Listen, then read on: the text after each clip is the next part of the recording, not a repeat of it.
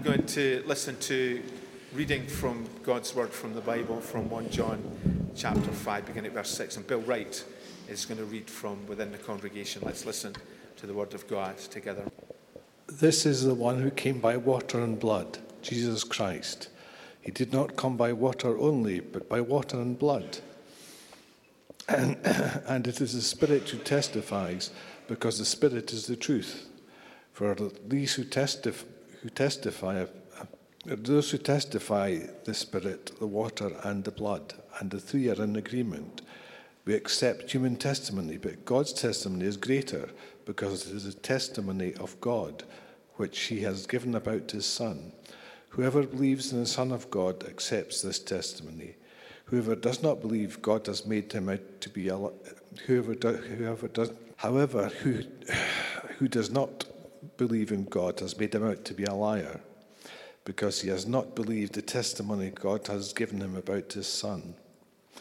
And this is the testimony God has given as eternal life, and this life is in his Son. Whoever has the Son has life. Whoever does not have the Son of God does not have life. I write these things to you to believe in the name of the Son of God, so that you may know that you have eternal life. This is the confidence we have in approaching God, that if we ask anything according to his will, he hears us. And if we know that he hears us, whatever we ask, we know that we have what we have asked of him. If you see any brother or sister commit a sin that does not lead to death, you should pray to God, and God will give them life. I refer to those whose sin does not lead to death.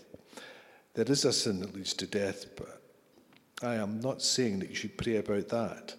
All wrongdoing is sin, and there is sin that does not lead to death. We know that anyone born of God does not continue to sin. The one who is born of God keeps them safe, and the evil one cannot harm them. We know that we are children of God, and that the whole world is under the control of the evil one.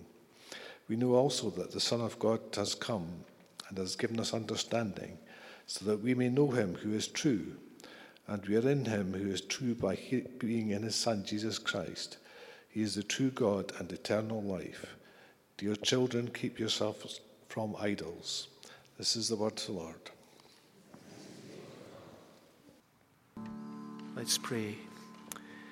You are holy, and yet we have this amazing access to you, Lord, through your Son, Jesus. And so we want to see him lifted up among us in our lives and in this church today as we come to your word. Speak now, for your servants are open and are listening. Amen. Let's sit down, everyone. So we come to the end of 1 John. We've managed to get to the end of this letter. Not quite. We have to finish it off with today's sermon. And what a passage it is to share with you. You'll know the situation John was writing to in Ephesus. The church was in a bit of trouble. There were people that had come among them who were teaching that Jesus was not necessarily fully God. And so they weren't getting the full gospel message. And so John is writing to try and challenge that, but also to reassure them of the salvation that the Lord has given them. So this is quite complex, and it's quite a complex passage for us to go through this morning. So I've tried to break it down and keep it as simple as we possibly can. It's really important if you're a church of Christ, if you're part of the body of Christ, that you get some things right. There are 3 things that I think it's important for churches to exhibit. Correct doctrine, i.e. what we believe and what we teach from God's word.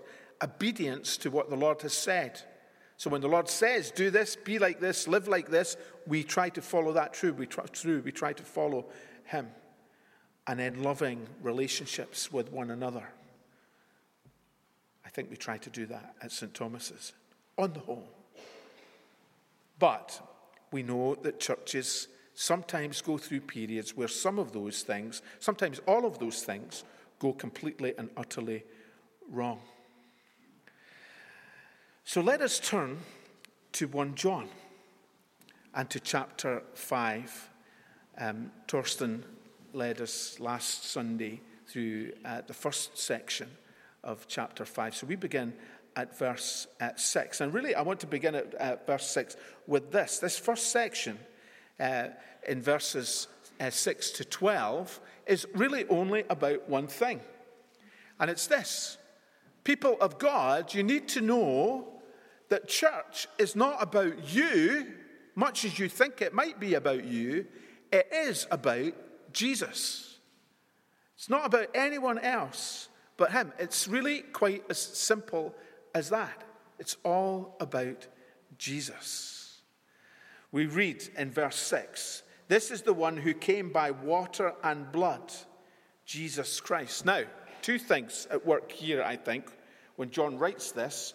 What he's doing is he's alluding to Jesus' baptism and his death on the cross when he shed his blood for the sins of the world.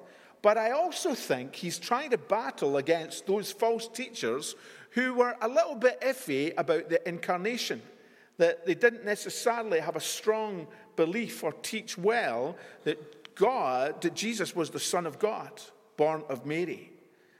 Because that picture, he came by water and blood, is a picture of birth, isn't it? Anyone who's ever been present in modern times, dads get to be present at the birth of their children. In olden days, I love saying olden days, in olden days it wasn't necessarily the case. But if you're a dad, you had the privilege of being present at the birth of your children. I had to have nurses standing by because I was passing out as this happened. But of course the waters break. Panic ensues from dads who run, well, this is me running around. Help, the waters have broken. What are we going to do? And then when the baby eventually comes, quickly or slowly, there's a certain amount of gore involved. I was telling that we were talking to the staff about this passage on Wednesday at the staff meeting. Often what we do is we kind of look at the passage that we're going to be reading, teaching on the Sunday. And I was telling about this occasion when birth and new birth of baptism came together, because we had a baptistry pool that was basically a birthing pool that we pulled in. We kind of hired in from a company.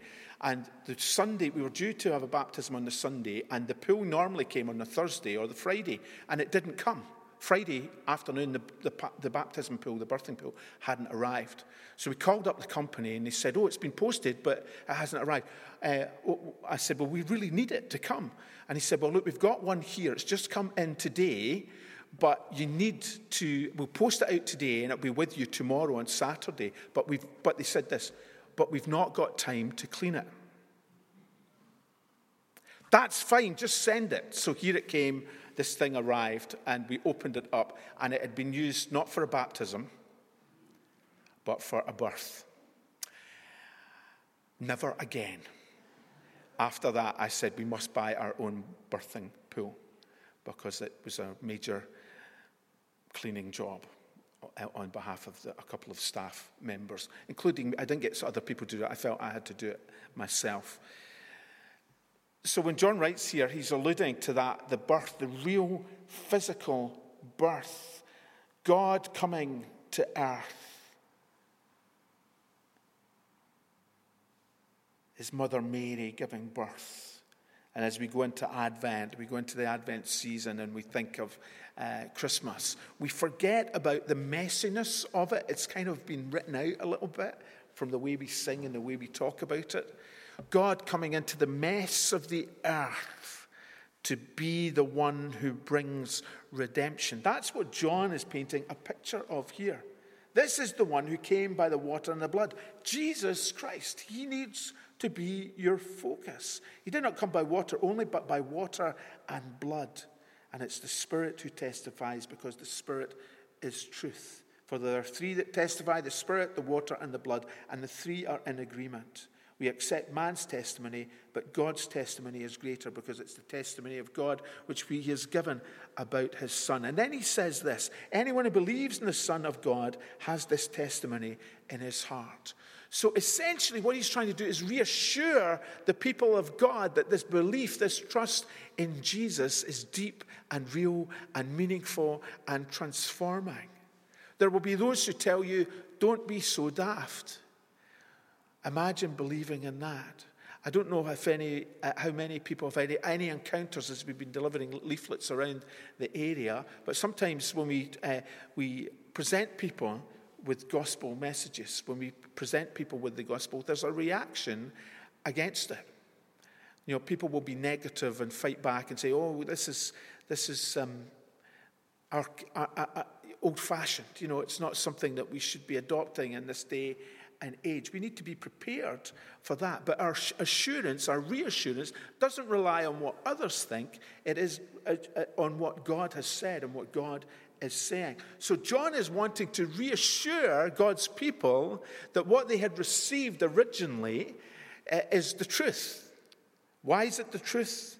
Because God has witnessed to it. And Jesus is who he said he is. The way, the truth, and the life. The bread of life. The light of the world. So John is seeking to reassure the people of God that it is all about Jesus. God has given us eternal life, and this life is in his Son. He who has the Son has life. He who does not have the Son of God does not have life. So when we meet as church, what we're doing is holding out the life of God. Jesus said, John 10, verse 10, "I've come that they may have life, and life in all its fullness." That's who we offer to people. We don't offer church. We don't offer religion. We don't offer a denomination. We don't offer our goodness or our loveliness or our friendliness. We are offering the person of Christ to those around us. So John reassures them, it's all about Jesus, but here's 5 things that we can know, people of God. 5 things that's important for you to know as John draws his letter to an end. The first thing is this: we can know that we have eternal life. Verse 13, "I write these things to you who believe in the name of the Son of God, so that you may know that you have eternal life." This is the confidence we have in approaching God, that if we ask anything according to his will, he hears us. And if we know that he hears us, whatever we ask, we know that we have what we asked of him.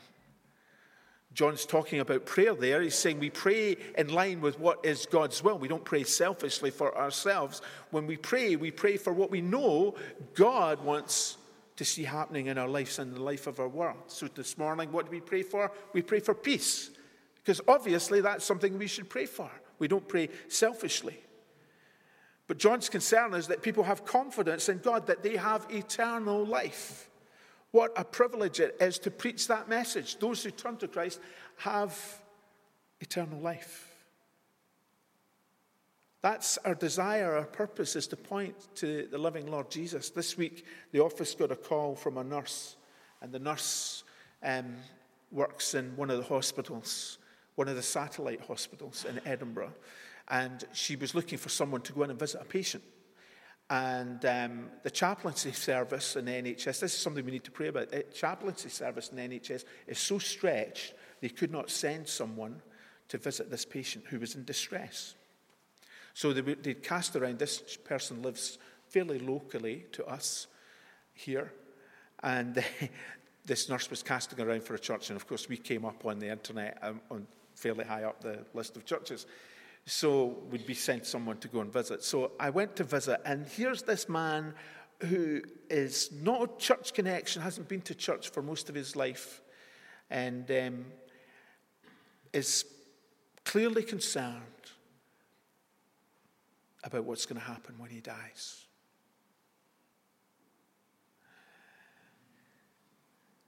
So my responsibility in that situation is to share a little bit of the eternal life that Jesus makes possible through his death and through his resurrection, and to point to him. We can know that we have eternal life, and we live in that eternal life. It's not about when we die. It's about stepping into it now and living in it now. You see, if we think it's all about Jesus, that's what we will try to do. We will try to live in him and for him. Andrew Bonner wrote about Robert Murray McCheyne, an amazing man who lived in the early part of the 19th century, was a minister in Dundee who died really young, died of typhus, aged 30, but has left a legacy of amazing writings, amazing letters and sermons and talks. He was a minister of St. Peter's, what is now St. Peter's Free Church in Dundee. And he wrote this, and he kind of sums this up, this idea of living in eternal life right now in what he writes. He writes this: learn much of the Lord Jesus. For every look at yourself, take 10 looks at Christ. He is altogether lovely. Such infinite majesty, and yet such meekness and grace, and all for sinners, even the chief. Live much in the smiles of God. Bask in his beams. Feel his all-seeing eye settled on you in love, and repose in his almighty arms.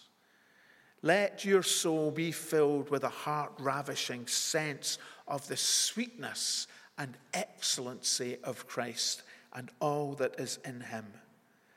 Let the Holy Spirit fill every chamber of your heart, and so there will be no room for folly or the world or Satan or the flesh. See, that's the key to Christian living. I love so many of the lines in there, but live much in the smiles of God. Bask in his beams. That's a goal for this week for everybody. Live much in the smiles of God. Bask in his beams. When you feel low, when you're struggling this week, remember those words. John writes, I write these things to you who believe in the name of the Son of God, so that you may know you have eternal life. This is the confidence we have in approaching God. He smiles upon us. So know that we have eternal life. Secondly, know that God hears and answers our prayers. That's what he says in verses 14 to 15. When we pray, God hears and answers our prayers. It's why we pray. It's why we meet to pray. Tonight there will be a little group of us that meet online 6:30 in a Zoom call. We've been doing this every Sunday for the best part of 3 years, longer than that now. Just gathering 5 or 6 people to pray, believing that as we do this, we're bringing needs and concerns to the Lord, and knowing and believing that he hears our prayers. It's a vital part of what we do. It's what we're encouraged to do in the Bible. And I know that we struggle sometimes, the notion of meeting for prayer and being in prayer meetings. It can feel a little bit hard and tiring and so on. But it's such a vital thing that we do. It's the engine room of the church. It's what we do just as a matter of course. Long may it continue at St. Thomas's that we are a people of prayer, that we take it seriously, not because we do it because it's ritual, or not because we do it because it's habit, but we do it because that Father in whose beams we bask is listening to us. He loves it when we are in his presence. It's like if you've got children and your children are coming to visit, maybe they're visiting with you right now, maybe you've got the anticipation of family coming to see you at Christmas, or you're having guests at Christmas, you kind of look forward to it, don't you? You kind of think, this is great, I'm going to see them. At the end of it, you're kind of going, glad they're going. God's never like that with us. He loves it when we're in his presence, when we're with him. That's the commitment to prayer. He hears us as we pray in his will. He's listening to us. So we can be sure that that is a good thing to do. So why not do it? Do it on your own. Come and do it when you get the opportunity, will you? Third thing, we can know that our future is secure. Verse 18 says this. Sorry, let's just do verse 16 onwards. If anyone sees his brother commit a sin that does not lead to death, he should pray and God will give him life. I refer to those whose sin does not lead to death. There is a sin that leads to death. I'm not saying that he should pray about that. All wrongdoing is sin, and there is sin that does not lead to death. Now, what is this sin that leads to death? That's what you're thinking. You want to know what is the sin that leads to death? Well, there's lots of sin that leads to death. Obviously, there's lots of things that you could do that might lead to death. If you drink too much alcohol, that's a bad thing, and it might lead to death. If you drive badly without due care and attention, you might end up killing yourself or killing someone else. There are lots of things like that in life, sin that leads to death. But that's not what John's talking about here. He's talking about spiritual death. There are things that lead to spiritual death, and what John is worried about is those who are teaching untruth. Those who are taking people away from the Lord Jesus and teaching what they think is a good teaching. We see this all the time in the church. Down through history, this has been a feature. People who are leading others to spiritual death, so that what they're teaching people to believe is not actually bringing spiritual life. And John's concern is that you need to be careful about that and make sure that's not happening. And if it is happening, if someone is teaching something that is leading to spiritual death, what should you do? There was a period when maybe the church got this, not maybe, definitely got this completely and utterly wrong. They had a thing called the Inquisition. It's one way of dealing with error, isn't it? Or what you think is error. The trouble with it is that you can use it for political purposes just to get rid of people that don't suit your way of doing things. Of course, that's not what we do. What do we do when someone is in error? When someone's getting it wrong, when someone's teaching it wrong, we try to correct them if it's possible to do that. But certainly what we ought to do is pray for them. Pray for them that they will turn from the error and return to the gospel of Jesus, turn to the truth. Notice what John says. A brother commits a sin that does not lead to death. You should pray and God will give him life. Pray believing that God will be at work in that person's life. It might take a long period of time. You will need to be patient. You will need to do it for years. Some of us are praying for our children because our children have decided not to follow Jesus anymore. And you have to be incredibly patient and steadfast and pray for them that the path they're on will not be the ultimate path that they end on, that they return to the Lord Jesus. We can know that God hears and answers our prayers. Verse 18, we can know that our future is secure. It says this: we know that anyone born of God does not continue to sin. The one who was born of God keeps him safe, and the evil one cannot harm him. So this is something in here about our eternal destination. When John says that we know that anyone born of God does not continue to sin, he's not saying that that's the end of it, that we are never going to sin again, that nothing we do is going to be sinful. Of course he's not saying that, because we know that we all still sin. We all still get it wrong. We all still make mistakes. It's not that we won't ever sin. That is our daily experience. But what it means is really reassuring. It gives us hope. It's that there is genuine perseverance among those who have genuine faith. It means that we keep on going. It means that we don't give up, that we in our battle against the world, the flesh, and the devil, we don't give up on it. We return to God. And we help one another in the face of it. In the face of the sins that beset us. We help one another through that.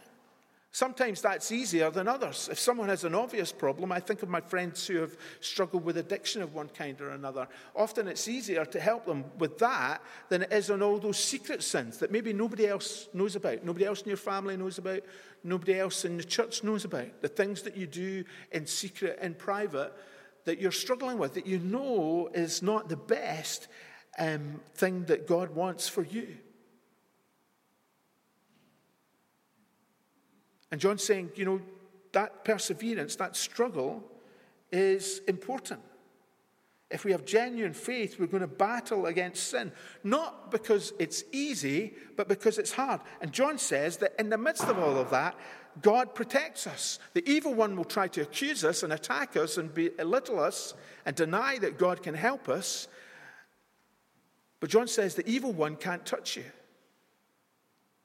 If you're born of God, then Jesus himself keeps you safe, and the evil one cannot harm you. So even though we go on struggling with sin, the consequences of our sin as we turn away from it and turn back to God in confession are that we receive all that he has for us, fresh forgiveness, new beginning, each time. That's why every Sunday at St. Thomas's we have a confession. I know sometimes you think, well, I've not really got anything to confess this week because I'm a good person. Let me just correct that. You're not. You're not as good as you think you are. Okay? Do you know how I know that? Because I'm not as good as I think I am. So if it's true for me, I'm guessing it might be true for you as well. And so it's really important that we confess our sin. But each time we do it, it's a new start. It's a reset. It's a new beginning. It's part of our battle with the world, the flesh, and the devil. So be reassured. We can know that our future is secure as we come again and again and again to the Lord. Fourth thing, only 5. We're nearly there. We can know victory in the midst of the battle. We know that we are from God. Verse 19. We know that we are children of God and that the whole world is under the control of the evil one. We look at the world around us, whether it's in the 1st century in Ephesus or the 21st century Edinburgh, and John says the world is in the control of the evil one. Now, some people don't want to believe this anymore. Some Christians want to kind of say, no, we need to be looking at the good in people. And there is good in people because we're all made in the image of God. Of course there is. They are. But John says the world is in control of the evil one. How do we know this? What evidence is there?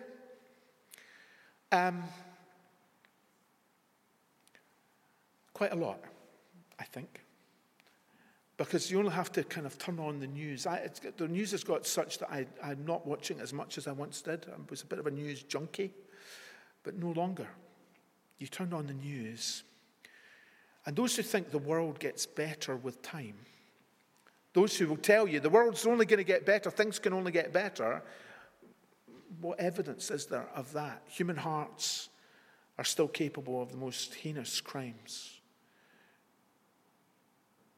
Terrorists. Let's not go into the places. You know the places that you only have to turn on the news and you see what is happening. You see what happens on the streets of cities as people riot. You see what's happening as people live in poverty, as more people live in poverty and are struggling to make ends meet. And we hear less and less about that because our thoughts are diverted to the other evils that we see around the world. The world is full of evil. Why? Because it's in the control of the evil one. But you know something? We are from God. We are in God. Even though the world is in the control of the evil one, God wins. God has won the victory at the cross of Christ, defeating sin and the devil. When did World War II really come to an end in Europe? I know it was May 1945, but many would say that the real effort was D-Day 1944, 6th of June 1944, when the Allies landed on the coast of Normandy. But there was a terrible amount of fighting and loss of life that had to go on to get to the very end. And we're in that period of the now and the not yet. And so around us, we see all these things happening that are distressing and are evil. And we live in that in between. But God says the victory is ours. We are from God. but we're still very much in the battle. And so it's important that we don't give up, we don't surrender, we keep on battling and fighting and trying to do the good. This world is under the power of the evil one, but just for a bit longer. We are of God. It's just a matter of time before complete victory in Jesus will be seen. So keep on fighting, keep on battling to the end. And just because you're growing older and wiser, don't give up. Don't give up. Keep battling to the very end.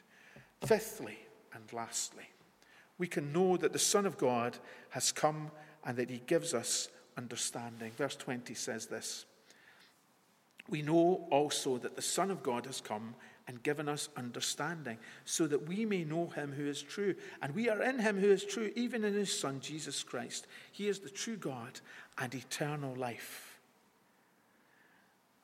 You know, we couldn't have worked out Christianity, the Christian faith, by ourselves. It isn't something that we could have deduced. It isn't something that we could have decided ourselves. Someone had to tell us about it.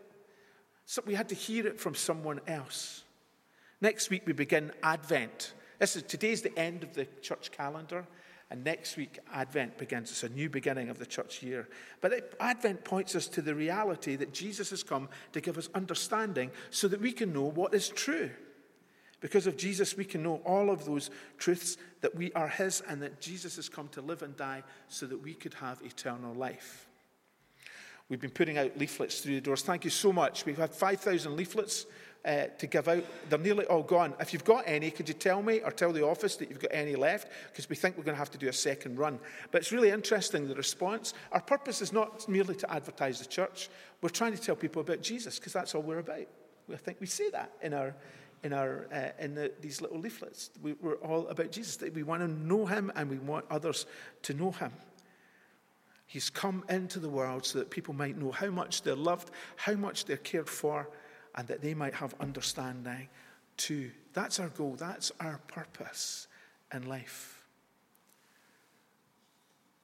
We can know what's true, and what's true can give us the assurance we need to live for God, even when it's hard. We have all the assurance we need for this life and for the next one true. I read this yesterday, written by a guy called Dane Ortland. And he says this: are we trying to get Christ to love us, or do we know that he already does love us? Are we trying to create our own identity to become who we want to be, or do we accept the great identity that's given to us by Jesus? Are we trying to climb up the ladder of success to find God at the top, or do we meet him at the bottom so that we can bear fruit his way? And then he says this: there are two ways to live the Christian life. You can live it either for the heart of Christ or from the heart of Christ. You can live for the smile of God or from it, for a new identity as a son or daughter of God or from it, for your union with Christ or from it. And you know something, as I thought about it, I kind of realized, I thought at first it was a choice, and then I realized that we're meant to do both. That's what I think. We're meant to do both those things. Just rewind those again. I'm going to say that last bit again. Thank you, Stephen. There are two ways to live the Christian life. You can either live it for the heart of Christ or from the heart of Christ. You can live for the smile of God or from it, for a new identity as a son or daughter of God or from it, for a union with Christ or from it. That's our identity. We are united with Christ, and from that flows great blessings and love to us, but also to a needy world. John ends this letter in the most strange way possible. The last line of it says this: dear children, keep yourselves from idols. Dear children, keep yourselves from idols. Weird. Who signs off a letter like that? It's a kind of bit frightening, isn't it? But the reason he does it is because every Christian, every church has got the potential for having idols within it. The idols sometimes can be the building or the denomination of which we are part. I heard of someone taking exception to us leafleting the area because their denomination apparently is in control of the area. I had no knowledge of that, really. I thought there were plenty of sheep around who might need to hear the gospel of Christ, but apparently that's so, we can make our little grouping a bit of an idol. We need to be careful about that. We can put the minister on a pedestal, or maybe we take him off the pedestal and make the minister a bit of an idol. We can have idols in our personal lives, our happiness, how we spend our time, our family. Family has become a huge idol, even for those of us in the church. And an idol is anything that takes the place of God. An idol is the thing that takes the place of God, that takes the place of Jesus in our lives. Now, all these things can be important. Church is important. It'd be rubbish if I said, church isn't important, don't bother coming. I'd be struggling, wouldn't I, if I said that? Of course it's important. Family is important. Work is important. All of these are important. Enjoyment and pleasure and entertainment, all of these are great things. It's not saying that.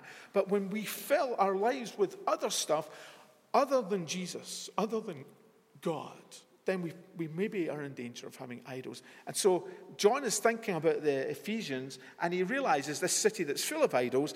In the church, it's still possible for people to have idols in the place of Jesus. And because we end where we started, it's all about Jesus. Put Jesus front and center. He is paramount. He's the one that you desire. He's the one that you want more than anyone or anything in this world.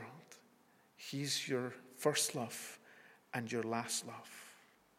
He's writing to a church in trouble. John's writing to this church that's in trouble. But this is what he says: we can know what's true, and what's true can give us the assurance we need to live for God, even when it's hard.